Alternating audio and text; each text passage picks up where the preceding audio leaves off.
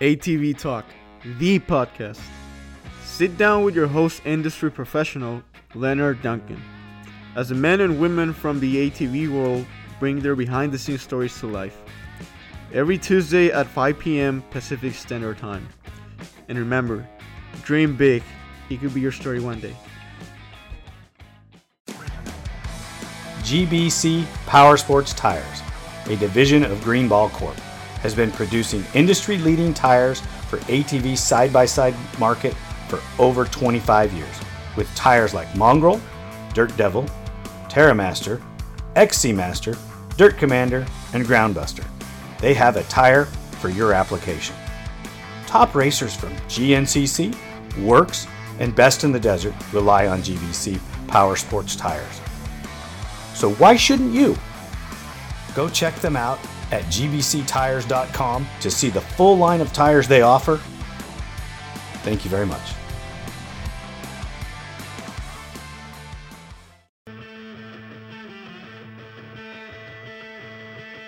GPR Stabilizer, a leader in steering dampener technology, brings you the new Q5 Sport ATV dampener with better control and handling with an upgraded vane and seal system.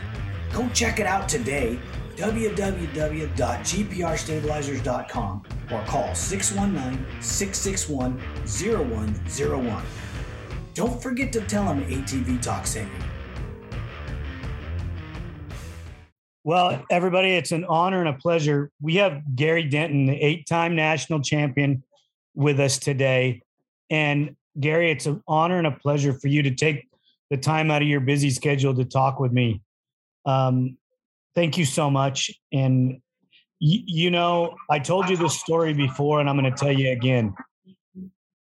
My first big race that Lauren took me to back when I was a greenhorn, I believe it was Anaheim, California, and Mickey Thompson. And the first professional that came up and spoke to me was you. That's crazy. You shook my hand, treated me like I was somebody. And ever since then, I've admired the hell out of you. I think you are just the epitome of what a professional is supposed to be. Thank you for that. I had no idea. I mean, I like engaging with people just in general. I when we were racing, you couldn't do that so much because you had to have the eye of the tiger. I tried to do as much as I could, but you really, in a sense, I admired all my competitors, but you had to, in a sense, hate them to beat them, if that makes sense. Yes, it does. Yes, it does. Yeah.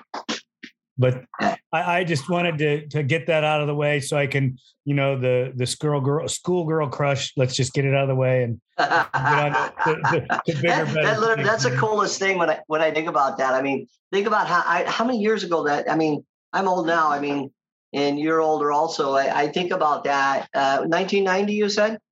It was 90, 91, somewhere around in there. Yeah, so 30 years ago, right? So when you look at that, that's amazing. I look at racing and I think about it. I think and I was talking to Wayne Henson the other day, and we were talking about how racing was our whole life.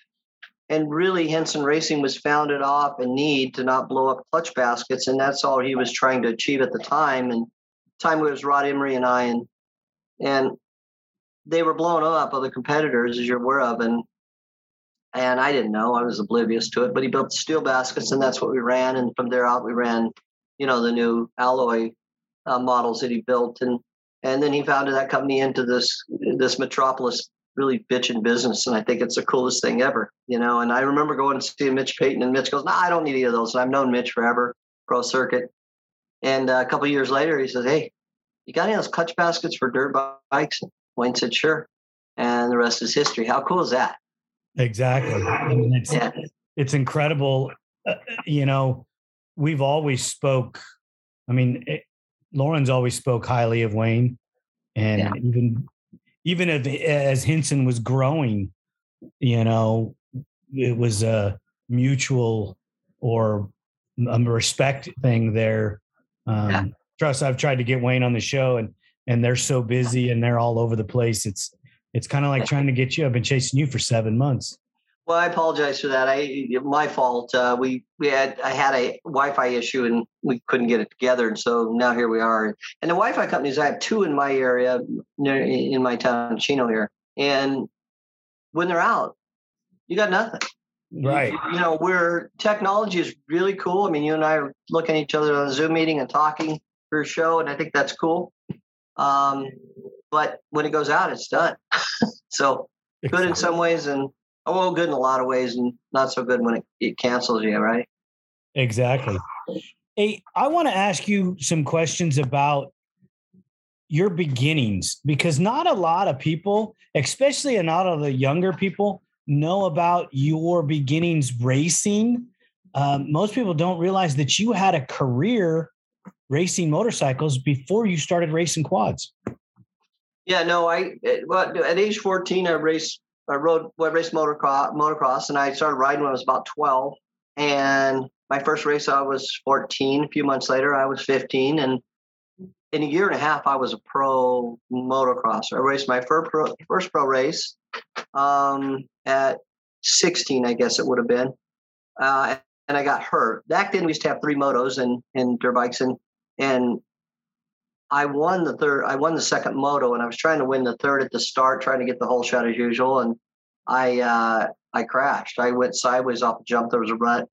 A lot of guys, great racers like Mike Bell and guys like Cliff Letton. There's a whole bunch of other ones, famous guys. But I woke up in the ambulance, broken pelvis, bruised, damaged spleen, and it set me way back. And about 6 months later, I won a pro race, and took me a long time. I was anemic, and the technology with the doctors wasn't as good. And then I went on and won the CMC Night Nationals, which is a big thing. And I was a local hot shoe pro in 81, 82. In 81, I got 10th. 1980, I got hurt again really bad. I was trying to get fast again. And I won a lot of local races, almost won a national in 78. But in 80, I was hurt all year. And 81, I got 10th in the nation, 125 nationals. Danny Magoo Chandler got top privateer at 9th. Now think about that. And Magoo was like a 7th, 8th place. I think that year he finished 5th one time. That's how fast the works bikes were. They were unbeatable. Probably 7, 8 seconds a lap faster. The next year I got 7th, top privateer, and got a little faster because I'd been hurt, in 80. And 81 I got 10th, and the next year I got 7th. And Hannah got 6th. They were stacked classes. They were not easy. Right. Both those guys went on and got on Hondas and won the world, and neither were hurting for speed. They were the guys. So when I got into quads a few years later, I was blessed because there was no works bikes. People don't know. They don't have any idea what a works bike was. They've outlawed it. A lot like they have in the pro ATV thing.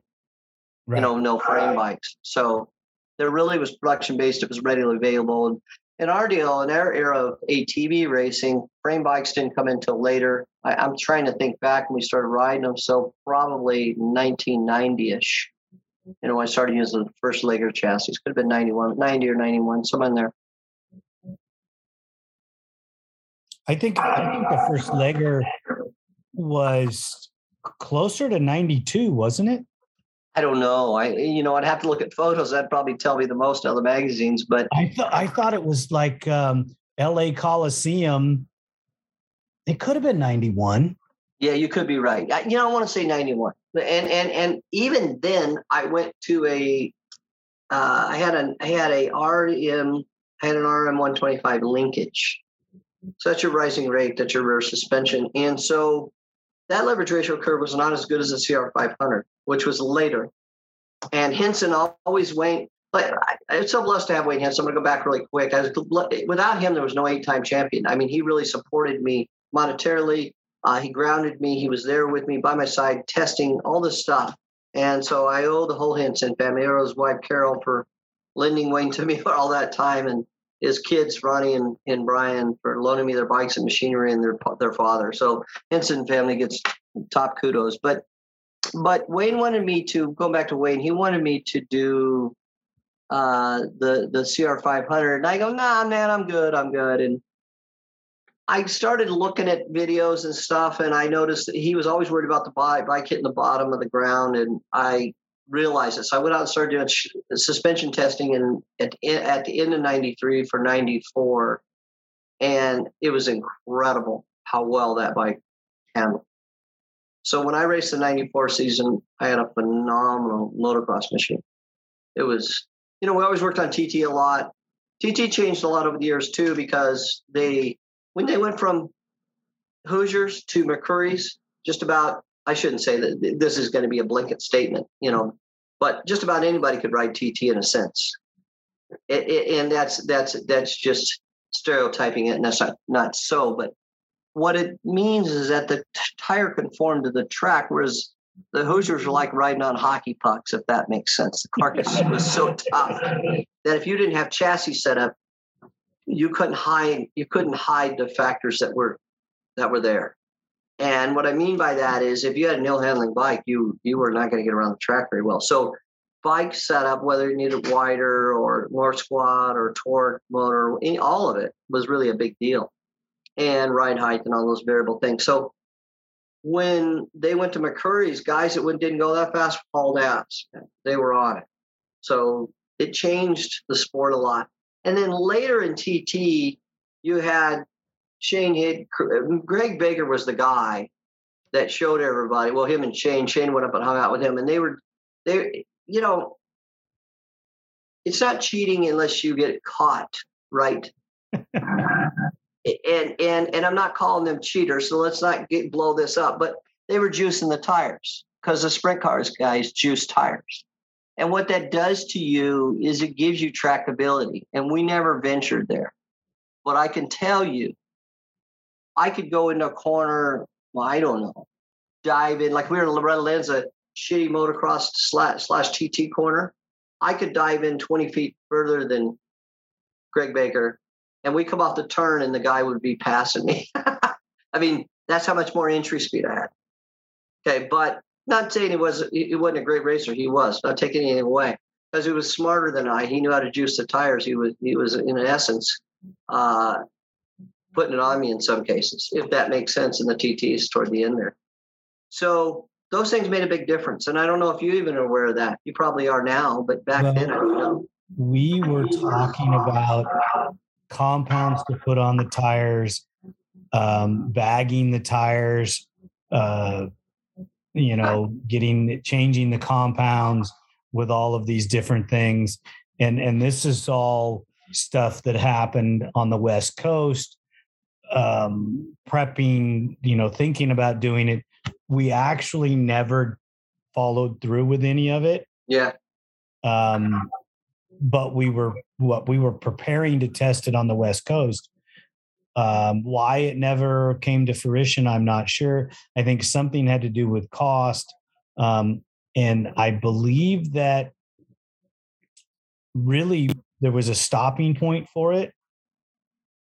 And, Lauren was always ultra conservative and never wanted to be caught cheating. And he believed that if we did it, we would get caught cheating. Yeah, I know. And be tarnished forever. Yeah. And he never wanted that. So I believe he had me stop doing all that testing. But yeah, I was always looking into different tire systems and the ways to make the tires work better, and balancing and lightening and all of that. Yeah. Well, it changed the face of the racing. It made it really, it's the sprint car guys do it all the time. It's pretty common knowledge nowadays, but back then it was fairly new. Sprint car guys knew it, but ATV guys didn't know it. Like I said, Greg was near. He was in Iowa with a big sprint car deal. Like I said, he was a great racer. I'm not taking anything away. I'm not saying he's a cheater, but he was doing some shit that helped him a lot. Let's just put it that way. And he was great at setting up his machine, and he was an excellent rider. He won a lot of races and just flat put it on us. No two ways about it. I remember the first time I got to see him ride was Boyd, Texas. Mm-hmm. And Shepard was riding for us at the time. And Shepard was killing it, but he had a broken collar. He had 4 days off of a break on a collarbone. Uh-huh. And when you come down that back straightaway into that 90-degree left-hander, oh yeah, collarbone broke again. Oh God. Yeah, that's a lot. You're whipping the thing. Actually, the guys at Boyd Raceway, my kids' track, they taught us, like, Gary Kidd, and there's some couple other guys, I forget their name, Barker, the 500 guy. They would come down and they would get, I don't even know, like 100 feet before the turn, and they'd whip the thing sideways to scrub speed. They were gnarly fast, and they taught me. And holy shit, they're doing it. I can do it. So I started doing it. We were going around there like they used to have. I don't know. Well, a lot of people don't know this because it's illegal everywhere now. But they used to oil the track there. So, and when you do practice during the day, it'd be heated up, and the oil would be slick, so your bike would work really crappy. And then when the sun went down, that oil that was in the track would tack up, and it'd be not like asphalt, better than that, like a gummy tire. It was bitching. And you could just, the tractability was phenomenal. Nothing like Boyd Raceway to go out there and flat, pitch it in the corner, come off on a full lock wheelie, and blast down straightaway. It was incredible. That's awesome. Yeah. Marty was telling me a story about going there and being scared to death because the local guy goes down the straightaway, doesn't make the turn, goes through that wood fence, and then comes back through the fence, headed down the straightaway. Whoa. Yeah. Yeah, no. People were crazy. Oh, yeah, no, I could see that. And what's amazing? I look at the history of Suzuki versus Honda and vice versa, and Chuck Miller's a real good friend of mine. And back in the day of the Honda attitude, it was the way, and I'm not, Chuck had to conform to that. And I love the guy. I look at the riders, and they used to always sneak around, like Stevie Ryder, Marty, and Chuck. They would, and when I look at McCoy, Wes was actually really cool away from racing, but he's so hardcore when he was at the track. I could win and smoke all the Honda guys, and people loved it. People got to where they didn't dig the Honda team because of the Honda attitude thing, because Wes wanted to win no matter what, because they were spending millions of dollars. They had 4 riders and 4 box fans, and so forth. And I get it. And here's a squid like me showing up in a little white van off in the middle of nowhere and riding a Suzuki and winning. And so the fans loved it. I garnered a lot because I was indifferent and unique in that sense. But it was cool. I used to love those conversations with Stevie Ryder, Miller. They would sneak over, "Hey man, what's going on? How are you?" And we were all buddies. We wanted to kill. We wanted to beat each other. So when Chuck Miller went over to Suzuki and worked for Rodney Gentry in '87, we were all supposed to have the same stuff. Well, you guys acquired Turner Racing, so Paul Turner. So Miller was good friends with Turner, and they had this bitchin' trick pipe. So anything that one rider had, the other rider had to have access to. So we're at the shop, the race shops, factories, team, and we're there, and I go, "Whoa, what's that, Mill?" And he goes, "Oh, it's just a new pipe we're trying, this bitchin' looking hand comb trick looking pipe." And we had Klim pipes, which were good, but they didn't look like that thing. It looked like a weapon, right? He goes, I go, "Man, that thing looks cool." And I go, "Can I try it?" And he goes, "Yeah, sure. What's he going to tell me?" Right? It's like, get on the bike and I ride around his bike. I go, "That thing's bitching. I want to try one. Can I get one?" He goes, "Yeah, sure." And I was always messing with Mill, Chuck Miller. I call him Mill, right? And so you got to understand that years earlier, when he was working for Honda and he was Stevie Wright's mechanic, he had a ram bumper on the front, a bumper guard in the front of the quad, the Honda quad. And I'd gotten a flat, and Stevie was ramming into me in the corners. I probably got the flat off a jump, but I told Miller it was him that did it, that this ram guard. So I was convinced in my mind at the time. So I went and got some light. This is funny shit. I got some you could have, if you look at the Mickey Thompson rule book, it says, yeah, you can have light brackets, but they just got to be rounded. So I went and got some L brackets that were long, and they were made out of aluminum, had them bent, and I had bolted them onto the front of the quad so they could literally ram his quad. And I had them on there, and I got the magazine guys there. So the national, a few weeks earlier, where I got a flat tire, was taken out of the race, whether it was me or Stevie, I was, in my mind, it was them. Seriously, there was actually a scratch inside the rim. So I don't know if it was him or not, but I was mentally there. So I said, well, this is BS. So the way their bumper was, it was protruding outward and you could hurt the other bike. So I said, look, I told the magazine guys, check this out. And they go, what's that? And I go, I'm going to ram the shit out of Stevie. And I was pissed off about it. So even though I liked him, that's one thing, but on the track, I'm taking you out. You know what I mean? So remember, this all happened in Raleigh, North Carolina. Now we're out at the Rose Bowl.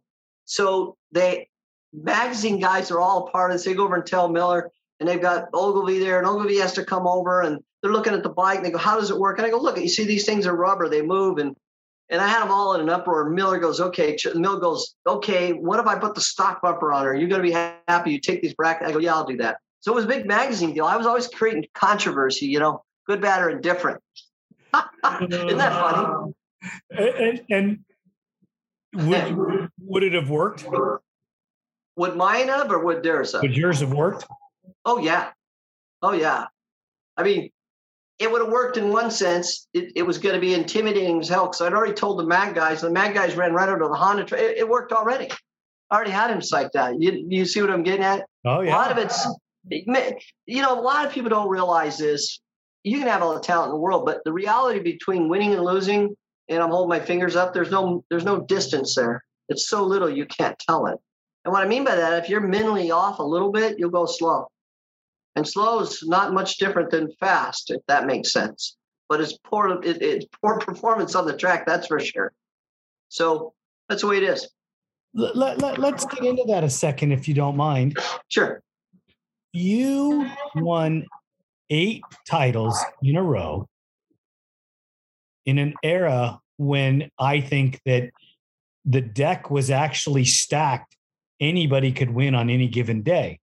And where I'm going with this is, do you believe that your mental preparedness beat them or your machine prep? I always call it everything because, few things on the bike, few things training, working out, mental preparedness. Preparation, if you look at those things, they all add up. So you're adding quarter second here, quarter second there, third of a second here. You got a second, right? A lap. That added up. That made sense. So the reality is, yeah, let's do it again. Third seconds. That's a full. So the reality is you end up with a second lap. You got 10 laps. That's 10 seconds. That's how it works. So yeah, I believe it's all of it. But mentally, I had come from an era where I think I could have been a top 3 motocrosser if I got on a works bike, but I didn't, so it's irrelevant. And I would have won a lot of nationals, but it just, that didn't happen. So I had a chance in ATVs, and I gave it everything I had. To win anything 8 times in a row, you have to have excellent support, great machinery, a lot of luck, and you better have help from the man above. I can tell you that. He's always been in my life. And the reality, when I look back at my life right now, I think about the motorcycle racing that I got to do and all the great stories that happened from that and winning and stuff, and the ATVs 8 in a row. And then now my RV career that I'm in, I'm blessed. No two ways about it. I feel the same way. Good for you. You deserve it, Larry. You can't be as fortunate as I have in my life and in the career I've had without help. No. I wonder how Wayne, I met Wayne Henson. You want to hear a cool story? So yeah. Alan Knowles, we all know Alan. So Alan owns CT Racing, and Alan sponsored me in quads.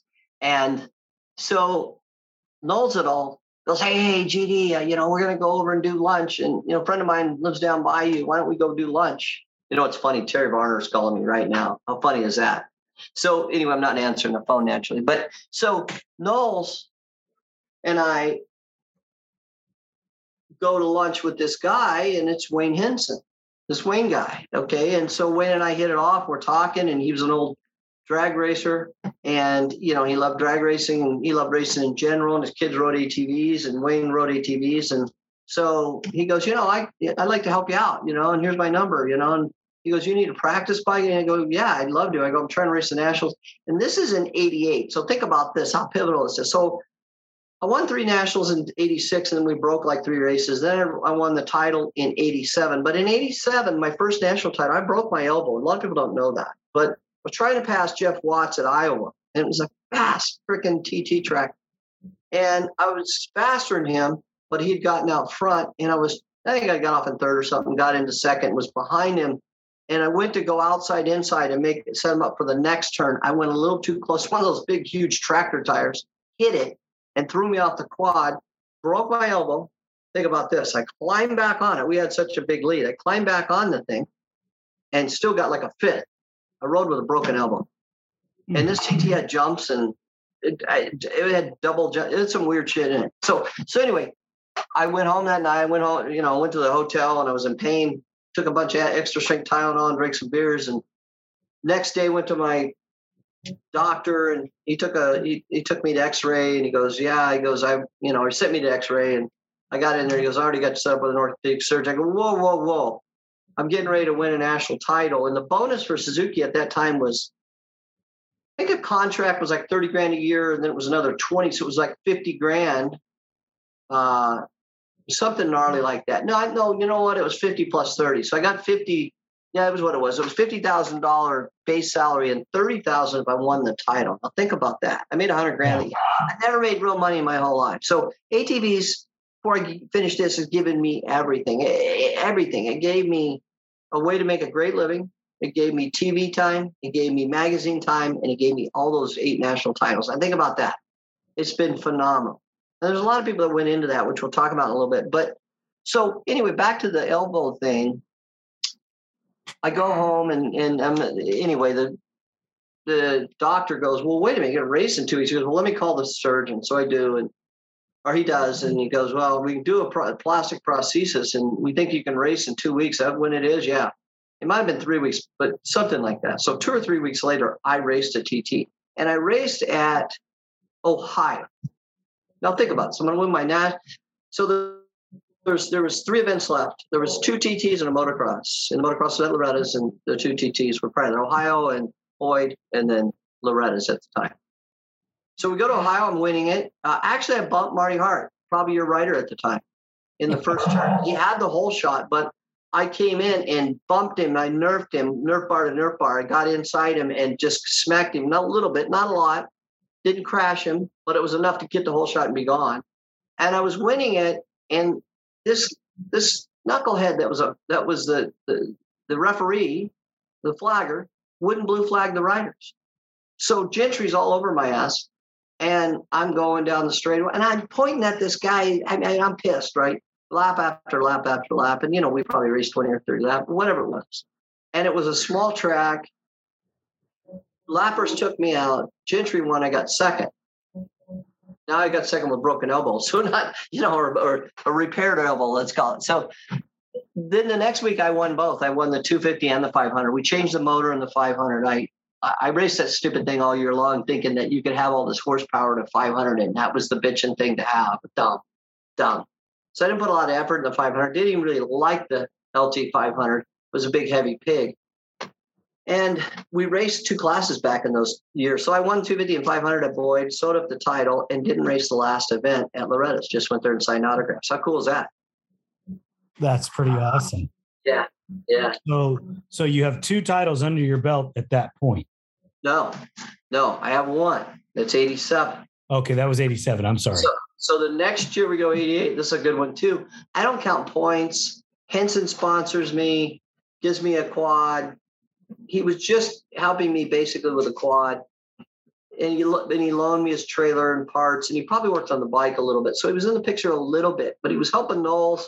I remember seeing Wayne at Loretta's, and we went to the mud event. I don't know if you remember that in 88, but all the amateur riders were pissed off about riding in the mud or riding the hill. You remember the track they put on the hill? No, I don't. Okay. Before me. Buddy, they built this. Oh, you weren't there yet. Yeah, you weren't on the scene. So 88, they built the track.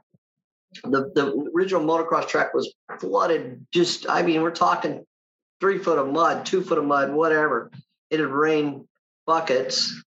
And Big Dave Coombs built this bitchin' all grass terrain track in the campground area at Loretta's. It was phenomenal. And I looked at it and gone, oh man, I've died and gone to heaven. This was just beautiful. This is how true motocross should be. And these knuckleheads were calling it a woods race, a hare scrambles. They thought that was the terminology. No, that's true motocross, you goofballs. That's what I would have told them. But when you're in that position, you can't really talk to people because it's hard to, they always think it's for your own personal gain. It was for their well-being, actually. But Dave Coombs got so pissed. He goes, okay, the amateurs bitch so much. He goes, you guys, amateurs, you're riding on the regular track, and you pros, you're riding on the hill. So we got to ride on this bitchin' track. And I ended up getting a 1-2. Barry McCarty barely beat me the second moto. We went at it the whole frickin' moto. And I tried really, really hard. And I never counted the points. And I thought McCarty had won the title. This is 88. So my mechanic took my number plate off and put it on his. And I'm at the airport flying out of town. And this is crazy. Paul Turner was there, and I said, man, I can't believe I got beat. I go, it sucks. And he goes, no, you didn't get beat. I go, what do you mean? He goes, no, you won by 1 point. Well, Paul Turner's the one that told me. So I called the next day, MA, and I can't remember. It might have been Roy Jansen. I think it was. And Roy said, no, you won by 1 point. How amazing is that? So after that, I counted the points because I didn't know any better, So I counted every point. I counted every rider. I jotted them down. The technology was limited back then, and emails were null and void. So you had to be smarter than the average bear if you wanted to know where you're at, So there you go. So the first 2 years I barely won. What now? Barry was heartbroken. Oh yeah, we talk about it. Barry's a good friend today. We talk all the time. The good guy. He's a stud right now. If you've seen him, I told him, I said, hell, if you were in that kind of shape when you raced me, I said you would have smoked me. He looks really good. He's in really good shape. For a guy in his 50s riding a motorcycle that good, is unbelievable. Yeah, he's an animal. He's got more drive and desire. I used to always call him the pit bull because he was like one. He would muscle through stuff. We talk about different events and stuff. I think Barry had more better quality machinery. If he stayed on the Suzuki's probably too long, I think he would have, won more races, maybe even titles. He really a gifted individual. Not to get off of you. Sure. When I was coming in, Barry was still riding the LT500. Right. And at Boyd, he would go down the straightaway and he'd hook his foot under the foot peg. And I asked him why he did that. And he says, it's the only way I can keep myself on the bike.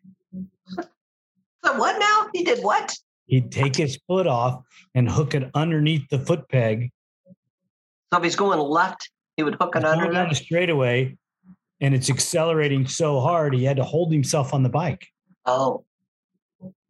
And he'd have to use his foot underneath the foot peg as leverage to keep him sitting on the machine.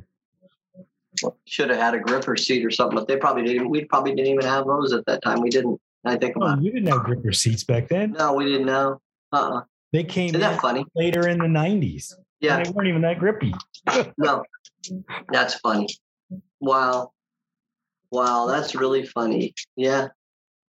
No, all this stuff. You start looking at the technology, and some of the simplest things are, they're there, but you just don't know. I got to call out Alan and Barry because I've reached out to both of them. Yeah. To be on the show. Yeah. And Barry keeps telling me, yeah. I'll do it, but I'm busy. Alan Knowles didn't even return my call. Well, Knowles at all, don't feel bad. He's not selective in that. He doesn't return my calls either. So, the squid, there'll be stuff. He'll call me like 2 weeks, 3 weeks later kind of a thing. Okay. Alan goes fishing a lot. Him and Roxanne, they go up to Mammoth and they go, or June Lake, and they take their side by side and they trailer up and they'll go camp and go cruise around just to have a blast doing whatever. So I've been wanting to go do that with him. I got to get a side by side and go do that. But the problem is, like up in the High Sierras right now, you go up there and there was some type of disease got in all the hatcheries and killed all the fish. So that's happened for the past couple of years, and they've not been able to. Yeah, we went up there fishing last year. We didn't catch. I caught one fish, and at that I was cheating and didn't know it. We were in an area we had to use. It's the middle of the summer, but you had to use barbless hooks and you had to use no bait. So you had to use basically a lure or a fly or something of that nature that was barbless. It's hard enough to catch trout, let alone that. So plus the situation, they weren't stocking. So the Sierras are one of my favorite places to go, and so I ventured away from it. It actually right now out in the ocean, the pressure has been so immense that even like on these 3/4 day boats, I was just looking at some of the returns on the fish count. They're only catching like 2.5, 3 fishes per rod. Can you imagine? And some of them are overnight boats doing that. I'm not much of a ocean guy. Right. I mean, I wouldn't mind going camping or if I could talk my wife into doing one of the 4-wheel drive rides where you go off into like Utah or one of those places. Yeah. Take you, you actually stay in a hotel. Yeah. And you might have an overnight camping with a tent somewhere. But to get my wife to do that, probably never going to happen. Yeah, my girl Renee, I just got engaged, by the way. Congratulations. Yeah, thank you. So her and I, we have 2 motorhomes, but I'm an RV guy because I'm in that industry. But I have a motorhome. We go take it out and we go camp at the beach. We go camp up in the mountains. We have a great time. And motorhomes, though, are different. I'm a rep for Forest River, so I rep the Sandstorm Toy Hauler. So I do that. And it's a great company. It's a Berkshire Hathaway company, and I have some great dealers. And toy haulers are cooler in the sense that I don't take my motorhome that much. And here's why. Okay, I got my toys. I put them on the back of a trailer. Now I'm stuck in the campground. How do I, you know what I mean? If I want to go fishing or I want to go, or right. You get my point, right? You got to tow a car if you want to go do something, or you'd have to put a motorcycle on the back. And that's not always so glamorous if it's, 50 degrees out, if that makes sense. So, or it's raining.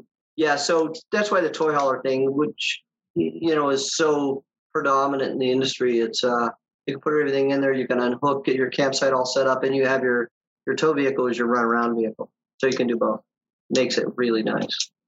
And it's a huge advantage in a lot of different ways, being able to do that. Yes. Because when you take the motorhome and you set it up and put the slides out, you're there. You're there. Yeah. Like my friends all the time go, why don't you, when you go to Mammoth, why don't you, I go, okay, for the amount it costs me in the gas to get up there, I'm stuck. I go, we take the car and bust around because I don't have a toy hauler and I don't have a truck. I have an SUV and I have a car. I could have a truck, but that's not what I prefer to drive every day. So a lot of people, guys like trucks. Trucks are, pretty, not pretty, they're very popular. And a lot of people like that. So that's cool. But, I'm older too. So I'm not that young guy anymore. So for me personally, I drive up and I do, as you were talking about, hoteling. So that works well for me. Now, but the guys I work with, they all want to go out and do side-by-side stuff. So we'll go do that in the desert this winter. That'll be fun. Right. Go out to Glamis or Gordon's Well or whatever. I'll enjoy that. You're going to love this one. So what are the odds of this happening? My brother's at Glamis, and he's driving his new Talon, and he is with a group, and he has to stop on an incline.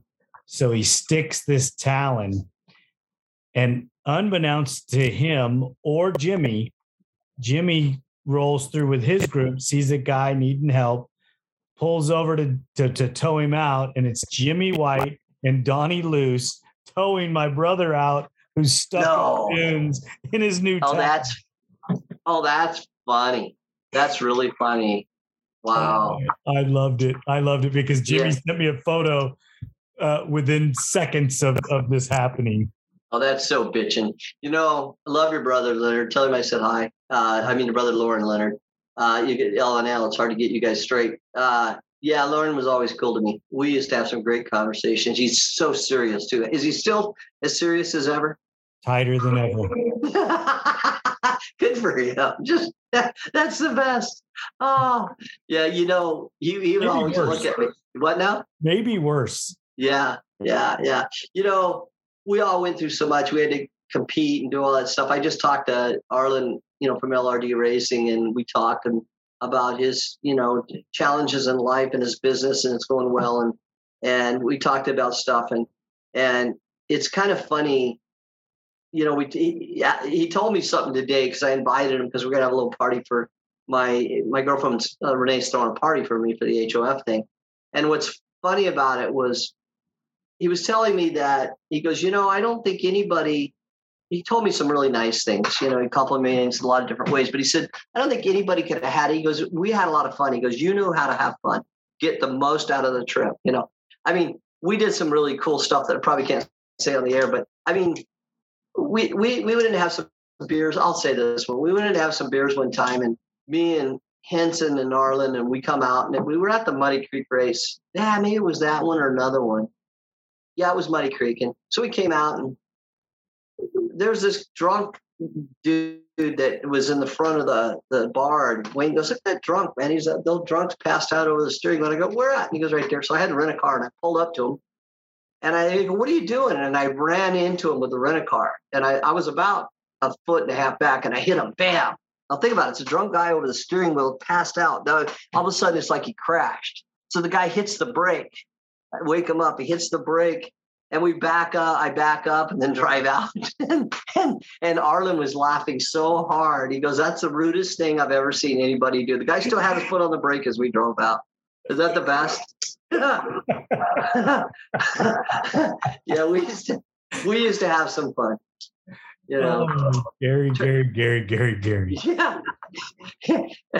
Who was the most fierce competitor out of all your years? Who was the one guy that was the burr in your saddle?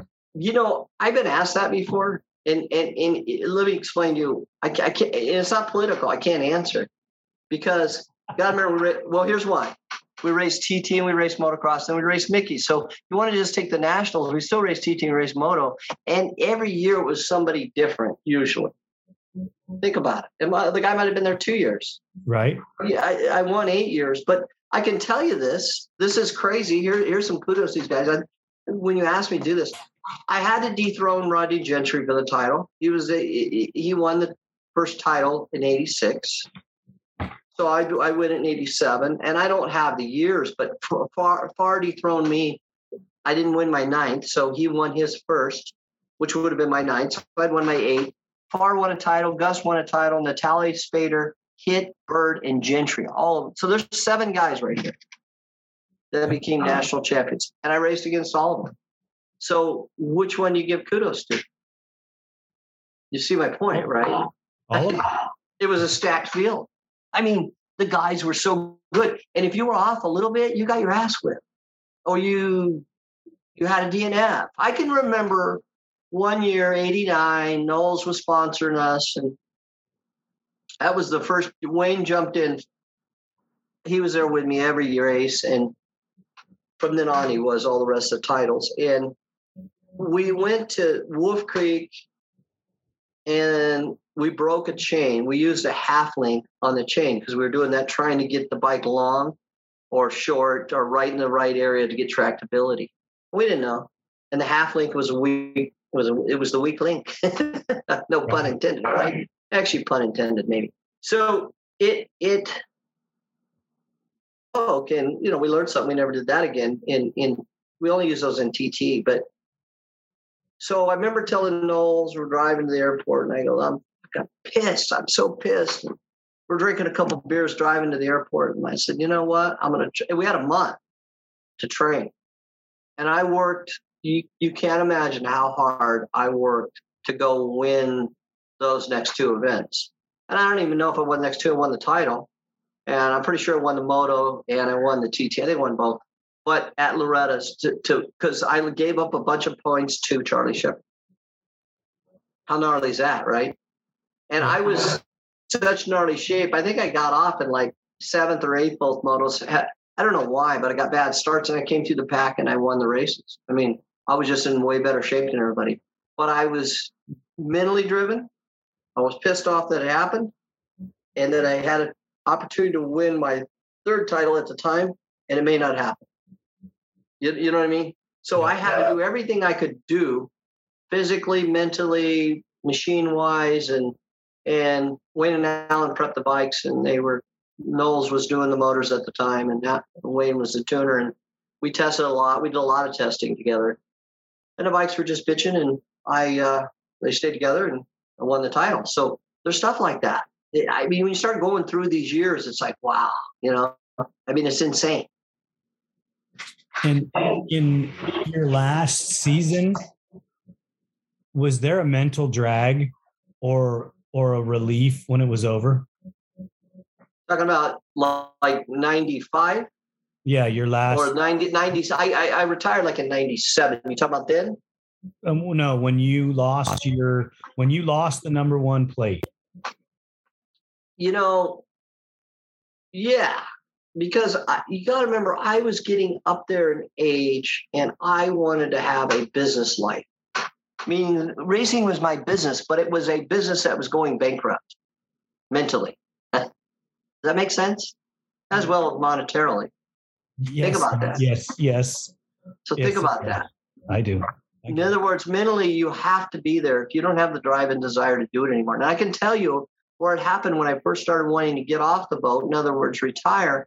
I was at Wolf Creek, and they had these stupid jumps. That knucklehead Ted Williams, what a knucklehead he was. Wolf Creek. Okay, and I say that because he wouldn't listen to me. He got a lot of amateur riders hurt, and I'll say that on air. And he tried to make it like I couldn't do all the triples, like I was afraid. They raced 30-minute. I think Dottie Banks got us to race 30-minute plus 2 lap motos, and I smoked them by so much. I was in really good shape that year, and it had nothing to do with the jumps. You understand? So when you're a multi-champion and you say something, it's always for you. You know what I mean? I mean, give me a break. The problem was that amateurs are going to go try to do the jumps that we do, and these young kids are going to hurt themselves. And Harold Bumblebee Goodman was one of them to go to the hospital because they're trying to do these peaked doubles and triples. But I was looking at the jump, and I had one, and they used to race us a moto a day, each day, and so to keep the spectators there. And I'm looking at my hands, they're blistered, and I'm looking at this triple jump, and it's freaking a ways. It's like not much run up, like, and you got to go, and it's about 80 feet, maybe 70, I don't know, but it's peaked. It's like a 10-foot peak Teton jump, you know what I mean? It's like if you don't make the 3rd jump, you're effed, okay? You're dead. And I think to myself, this is stupid. I'm the guy. I just smoked everybody, And maybe it wasn't, you know what? I smoked them in the moto before because it's the 2nd moto. So back then we raced them all on Sunday. That's what it was. So anyway, I'm thinking to myself, what's wrong with this picture? Wow, I need to get a new job. You know what I mean? So the handwriting was on the wall. Can I do all the jumps? Yeah. Am I fast enough? Yeah. By far that day, not every day, just that day. Okay. But the point was, I knew that I needed to find something else to do. So I was fortunate, when Timmy beat me that day, I actually would have went on my 9th title, but the front end locked up. Now, my fault that I was in that position going into Loretta's again. So I should have got beat. But looking back in retrospect, I was walking the track after that. We went and looked at the caliper, and the caliper was bent, and it was scarred really bad. What happened is I went to go do that big table they have in the middle of the track. I had passed Fader. He got the whole shot. I passed him and was pulling away, and it locked the front end and threw me off. And I didn't know why. I thought, well, maybe I just impacted the jump, but it was something that happened. Nobody's fault. I'd had a lot of luck. It went my way for 8 years. I was happy. Okay. But after that, I couldn't ride. I rode that moto and got 5th or 6th or 8th. I don't even know what, but I knew I couldn't win the title. So I just gave up. So it was a relief at that point. It wasn't a relief at that. I shouldn't say that year was a relief. The next year after that, after probably I got home and really let it sink in. And then I started working for the RV company, I think in 96. And that was a little company that was doing $3 million a year as a toy hauler company. It's called Weekend Warrior. A lot of people thought, oh God, it was always a huge company. No, it was an 8-year company, only doing $3 million. And we went from $3 million to $7 million. I used to use it like a racetrack. It was competition. It was my new racetrack when I got an actual job. So we went from $3 million to $7 million the first year. And we went all the way to $240 million and 1,500 employees. So we built the number 1 toy haulers in the country, and we had a blast doing it. And we got to sponsor the ATV Nationals and give away a trailer every year. We gave away trailers to the top privateer and Supercross. It was cool. I mean, we got to give back. It was just the coolest thing ever. I mean, we were a part of it in a different way. So you raced, but you weren't racing on the track any longer. Yeah. Have you sat back and missed it to the point where you had the desire to go race again? Well, I did. I tried to race motorcycles in 16. Varner talked me into riding dirt bikes. And of course, I always liked riding them. So it's what I started out on. So we went to REM. And what was cool about it was the camaraderie. That's the thing about racing. There's great camaraderie in the RV industry, but there's nothing like moto, ATV. I mean, it is cool. All the guys I used to race with, and you got magazine guys like Jody Weisel, MXA, or you've got Ron Lawson from Dirt Bike. Those guys are all there. So these are the editors, and there's other guys that show up there too. And then you got top pros, and you got a bunch of pros that we used to race with, and they're all our age. They're all 50, 60 years old. So I went back, we started racing, and I raced as an alias on a dirt bike, and I raced as you want to hear my alias? Well, my alias was Tobias McFloyd. That's what I signed up as, Tobias McFloyd. And you would say, well, why'd you do that? Because I didn't want to have a bullseye on my back. I didn't want people riding around the track and try to take me out, and I'm just trying to learn how to ride again. Because you really do forget. They always say, like, get on a bicycle. Once you've ridden one, you never forget. No, yeah, you do. I forgot how to brake slide. I mean, give me a break. So I didn't have any stamina. I could only last a lap or two, and I hadn't ridden anything for 10 or 15 years. So I'd ridden, but not, like this. So I started riding more and more and more. And it was cool because I started getting faster, and I could win the 40 intermediate or 50 intermediate. And then I got to where I could win the 50 intermediate or 40 intermediate guys. And I was getting to where I could beat them. I could beat the 50 expert guys, but you had the 50 expert and what they call the elite, which is the top in that age group, was on the same line. And I didn't want to race as a 50 expert and let the elite guys beat me. Does that make sense? I just wanted to be a squid. So, and I was riding a 10-year-old bike. It was a 2006 250. It wasn't even a 450. So the 450s are worth honest numbers about 4 or 5 seconds a lap. A squid can smoke you around a corner. I mean, you can go in harder and whatever, and he'll be gone coming off the turn and jump all the jumps and that kind of thing because the power is so immense. But I rather ride a slower, easier bike to learn. So I did that, and then I fell off and I hurt my back.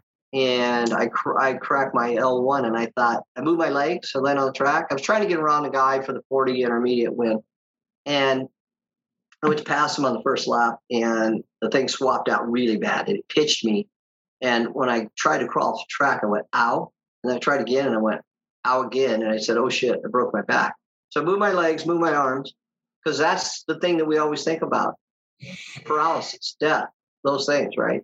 Severe injury or death in racing. So I just crossed my arms and said, thank you, Jesus, and said, all right, cart me out of here. So they did. And I was in the hospital 2 days, and they said, you're okay. And so in 2 months, I just wore a back brace for, I think, 6 weeks or something. It wasn't that big a deal. And once again, man, God blessed me. So I was fortunate. And that stops your riding days? I know I still got to ride. And I play with my grandkids, but no racing, none of that. I decided I want to hike. I want to run when I want to. I want to hike when I want to. I want to walk normal when I want to. You know what I mean? Yeah. And all these things, I like fishing. I like hiking. I like all these things. And you can't do them if you're maimed in some way, shape, or form. I've broken a lot of bones. A lot of people don't realize I've broken about 14 bones in my life. Had 2 operations, one on my shoulder, one on my elbow. One was ATVs, one was dirt bikes. So different stuff. Most of my injuries were, all of them except for the one on my elbow were all in dirt bikes. Pretty common to fall down once or twice on a weekend on a dirt bike. Quads, they're pretty dang safe relatively when you look at, how hard it is to really jump off one. Yeah. Advice to the younger riders coming. I don't know. You just got to have fun, and I think some of these, we'll call them mini dads, and, they get these young kids and they want their kid to be a champion or race like a champion or be as fast as one. And the reality is have fun with your kids. Make it a family thing. And if kids got enough ability, then support them, give them good equipment, but don't give them too much equipment before you can handle it. A lot of the parents want to give kids too much machine too soon. And that's a major mistake. I mean, let these kids go have a good time. Progress to your level. C rider, B rider, A rider. Yes. I can't tell you how many great. So they take a kid from a C and they run him all the way to an A because, hell, he's getting hurt in the C because he's getting run into. Are you kidding me? Let the kid have his wins. If he can't win in the C and then the B and then the A, then he should be racing. I can't tell you how many of them do that. They want to brag to their friends more so than be safe with a kid. That's a mistake. I agree. I wish that when they made a C class and they made a B class, they would put limits on the machine modifications, maybe motor mods, maybe suspension mods to keep the entry level. Maybe even into the A class before you can go into the pro class. You have to spend so much time in an A division because I don't think that the guys that transition from a stockish machine in the C class and they go to the B class and they buy suspension and a motor and now they have a pro-am level machine that they're still not qualified to ride. No, those machines are so gnarly. I'll give you a little story. I went to one of the magazines back in the day. I was doing the trailer thing and it had been probably about 10 years. I want to say it was 04, 06. I think it was 06. I was thinking about the car I had. Yeah, it was like 06. So we go to Glen Helen, and I'm going to say Doug Dust was riding a Suzuki, and it was Yoshimura. They're right here in Chino. They're friends of mine. And the magazine wanted me to do a magazine, test, me riding the bike. So I said, okay, great. I'll go out there and jump on it. So I showed up, and I had to find my riding gear, and I rode some still at that point. But I hadn't ridden quads, I ridden motorcycles. So I jumped on the thing. And it was faster than hell. What I noticed about the 4-stroke, it hooked everywhere. I mean, it was tractability. You could jump anything. And you'll love this, Leonard. So there was this section in the back part of the track, and I didn't watch any of the pros practice. I watched nothing. It was Glen Helen, ATV National. And so they had a tabletop, and it was probably, probably 80 or 100 feet. But there wasn't much run, and you had to curve and kind of jump it. I tell you what, buddy, I was jumping 90 feet of it or 90% of it. And I could have jumped 100% of it and then landed in the corner. It was like a left-hand turn right after it. But I was thinking, I don't know. I haven't ridden enough. So I'm not so sure that's a smart thing to do, right? But I wanted to. I mean, I'm jumping literally at the edge of it and then jumping off it into the corner. And I'm just playing around. Anyway, I wasn't sure what the pro riders were doing. I had no idea. Now, remember, I'm jumping 90% of this tabletop, or I'm jumping 90 feet or something. Well, what's funny is I went to watch the next day. I wanted to watch the race, and I'm not taking anything away from the guys, but it's just funny, because remember, mentality is, we talked about this. Right. So I had no idea anyway. So I woke up that morning, first off, and I'm old because I woke up and my neck is kinked from me riding that quad and doing those stupid jumps, right? And my body wasn't shape anymore. And so it kinked my neck. So I had to put Bengay on it. So I go to the track with my half hanging my head to the side a little bit. And I'm watching the guys and I go to that section and they're jumping like 60% of this thing. So I know right there that was probably a second in that section. If I cleared it, I know it's second and a half. So it's kind of funny. That's just mental. That wasn't they couldn't do it, but you understand, right? Yep. It was just ignorance on my part, thinking, not knowing any better. That's what ignorance is, right? So the reality is, when I look back on that, it's pretty funny. I'm thinking, hey, I could just jump into the corner. Now I don't know if the bike would have handled suspension-wise. Denton wouldn't have. He'd have been on the ground because my body couldn't have hung in there. But mentally, I know I could have done that corner. You know what I mean? Yep. How funny is that? So you've ridden the 2-stroke, yeah, and you've ridden the 4-stroke. Do you understand why the riders make it through older now versus on the 2-stroke stuff? Say it again. What do you ask? I mean, I understand 2-stroke, 4-stroke. What do you ask? You've ridden the 4-stroke and you've ridden the 2-stroke, right, and now everybody's on the 4-strokes. Is it a little more understanding why the older guys are doing so well? Well, I would think so, yeah, because I got to think that, 2-strokes, you're always fighting for tractability. So on the 4-stroke, you're not fighting for tractability anymore. I got to think they're way more forgiving due to that fact. I mean, you're not fighting to put the power to the ground. So the other thing is, too, if you go back and there's a production frame rule, right? Yes. So we were getting into, they weren't work spikes, but they were getting into heading that way in a sense, if that makes sense. They were pretty exotic. I think if you had to talk about, the 2001, 2002, 2003 seasons, maybe back into the 2000s, they were work spikes. Yeah. I mean, center cases were stock and everything else was aftermarket. Right. So that makes sense why the older guys can get in there, because they know how to ride, and the machinery is allowing them to keep up with their speed. But I don't know, when I look back about it, I had one of a Pulp, I don't know, what is it called? Pulp MX. I think it's Steve. I know that guy from when he was young. How funny is that, right? So he picked me up at the airport in Minnesota one time, him and his dad, and I raced a quad race there. I raced, I think, a dirt bike and a quad. He told me about it, and I think I won both. But the point is, he asked me about MX guys being able to, motorcycle guys being able to do anything, and do I think that's true with quad guys? And I told him that I think Wienen or Hetrick could hold their own against the other guys. And I was told that Hetrick was riding with one of the top Supercross guys. I forget his name right now, Brayton. And Brayton said he was legit. But the point is, I said, how do you know that if they didn't pick moto, they wouldn't do whatever? And then I forgot about Barry Hawk. Barry Hawk was an incredible rider, incredible talent. Barry Hawk won all those GNCC races, and then went on quads, and then won them all on dirt bikes. So there's an opposite oxymoron. You know what I mean? When you look at it, think about that one.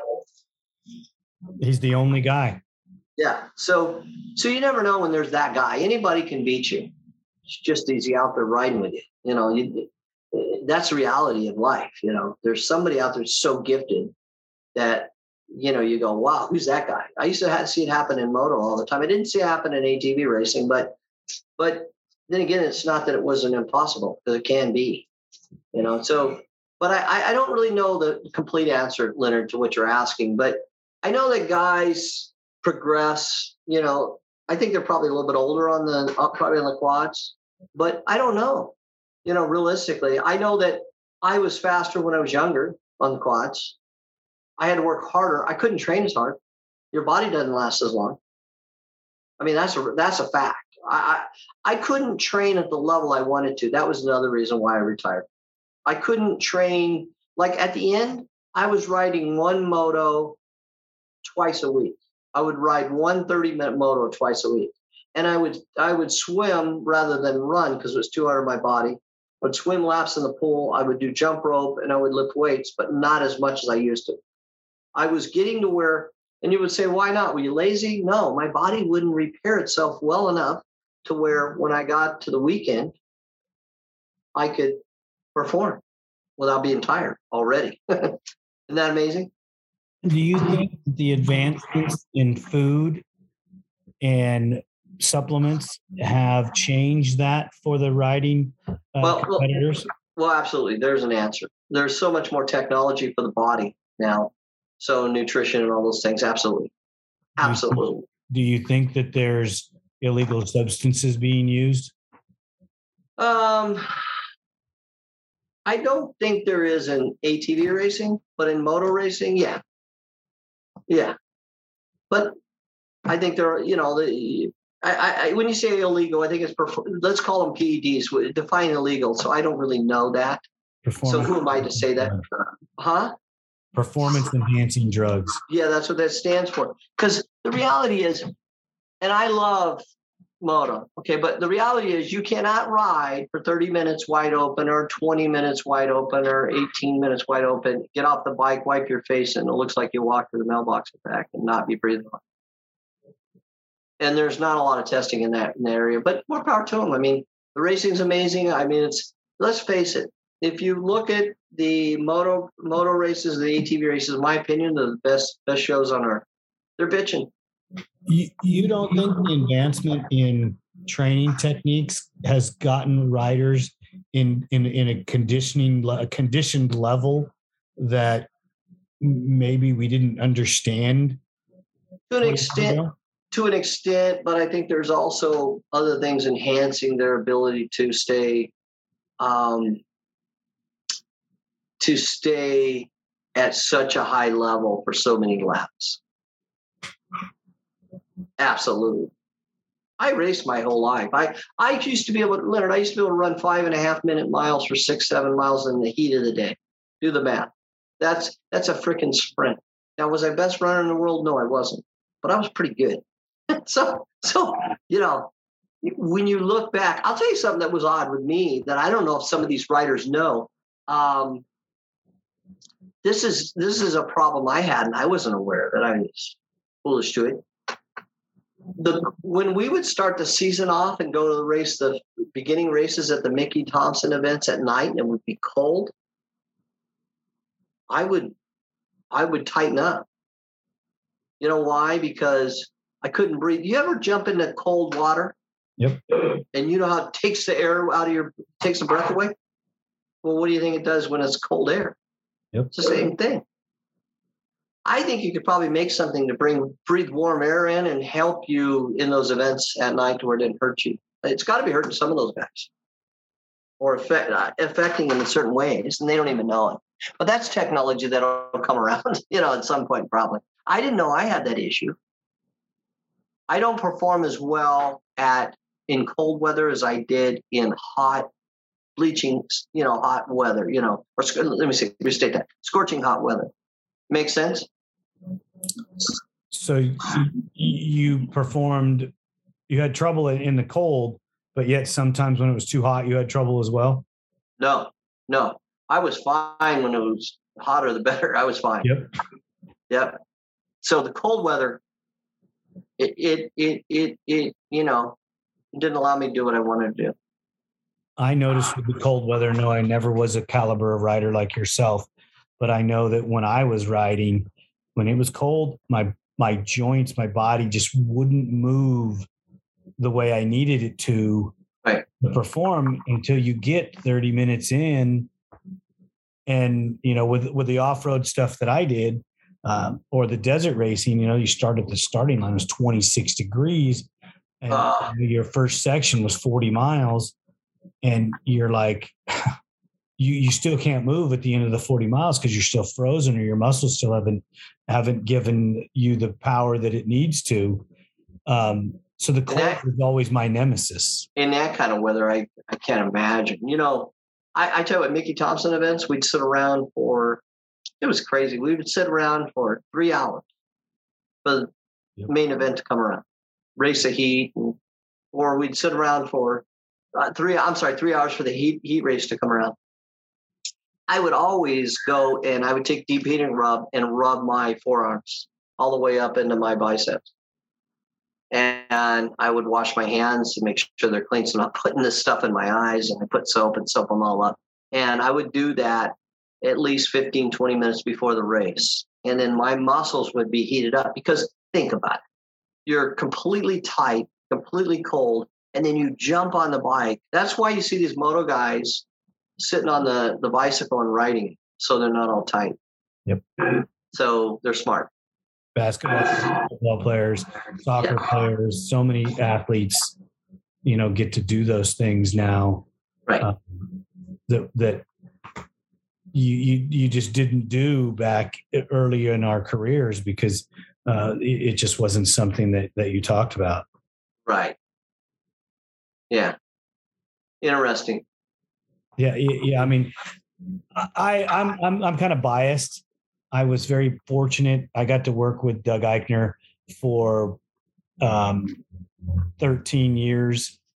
And the guy was tough as nails. Mm-hmm. His training regimen wasn't what it needed to be, but his just sheer tenacity to just never quit was something that I haven't found since I stopped working with him. I haven't found another guy with that much just selfless desire to put his body through rigorous pain to win. And it didn't matter. Yeah. No, I remember racing him at the Cow Palace. I want to say it was somewhere when I first met him. I'm going, who's this guy? He's fast. And I think we were at some arena cross. And I think we had the bike real soft, and it was a buddy of mine, David Taylor, Wayne Henson, and David's not with us anymore. He passed this year earlier, God bless him. But old motocross buddy I knew since we were in 15. Anyway, we went up there and I got smoked the first night because the bike was too soft and stuff, and I got a bad start. And I go, okay, that's it. And we stiffened the bike up, made a bunch of changes, and I went out and won the next night. But yeah, that's when I met Ike. He was hauling ass, and he might have won that first night. Yeah, he's fast. And he was like at that time, he was a nobody. Yep. We're always, all of us are nobody until we become somebody, whatever that means in racing, but it's factual until everybody goes, oh, that guy, right? So he was one of those, oh, that guy. And that was Ike, Well, he made his way in his own way. Yeah. Racing a lot more endurance style stuff where it was long distance, because he didn't get tired. I mean, he was just a machine. Yeah. Neat guy. How's he doing now? Have you talked to him? Yeah, he lives in Arizona. Just bought a house over there. Him and his son moved over.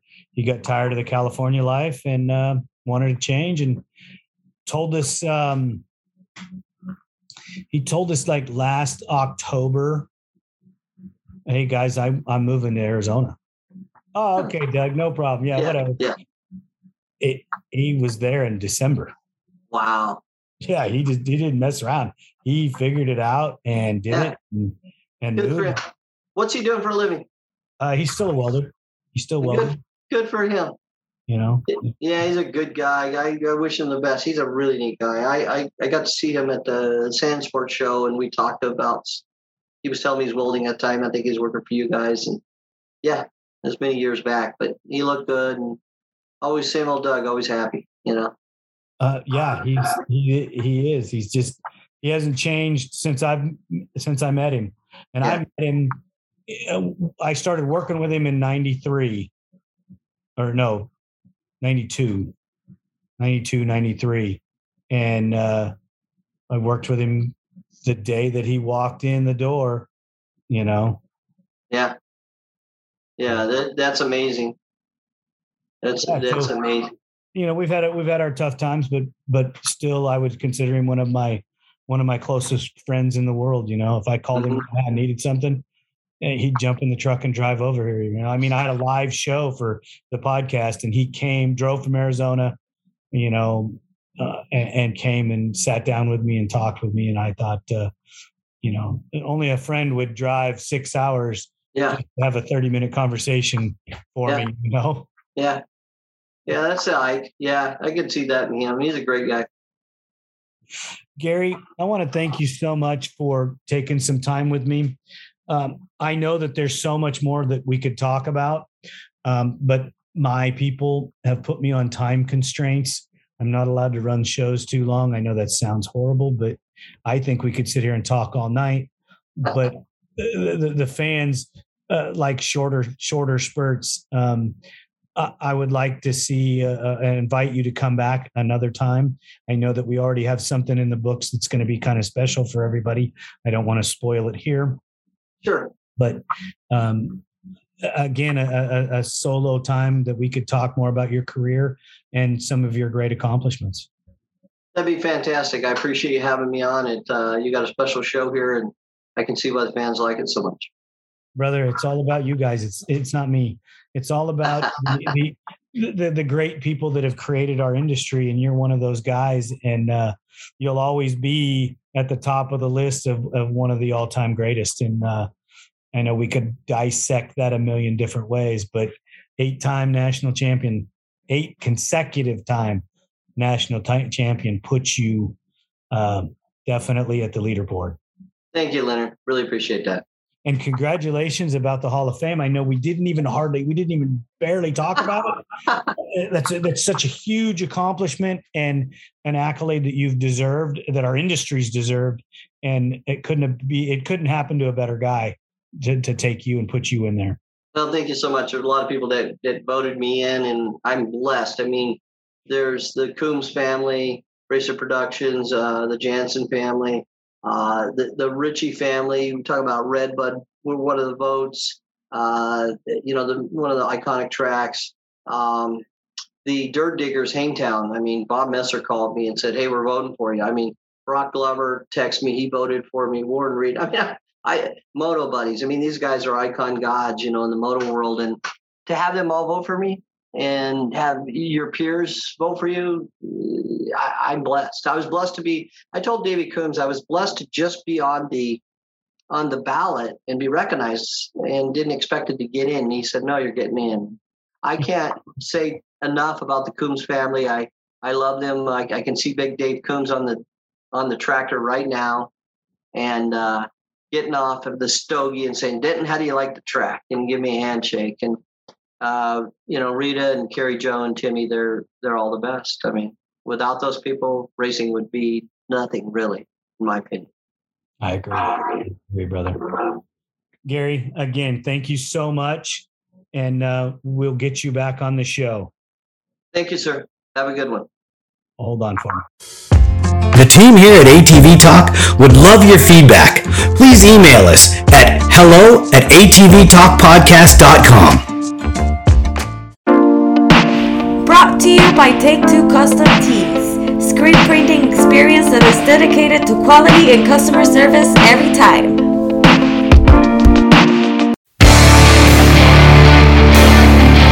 San Diego's Body Evolution and Wellness Center, with over 17 years experience. Dr. Heidi looking out after all your chiropractic needs, and Coach PJ looking out after all your fitness needs. Visit our website, www.bodyevolution.org, or call for an appointment, 619-987-8875. Duncan Technologies International. More than 33 years in the industry, building racing programs and ATVs around the world. We build winners. Thank you for listening. We hope you enjoyed the episode. If you did, don't forget to rate us on all the available platforms and share us with your loved ones. Follow us on Instagram and Facebook for more ATV Talk news. See you next time.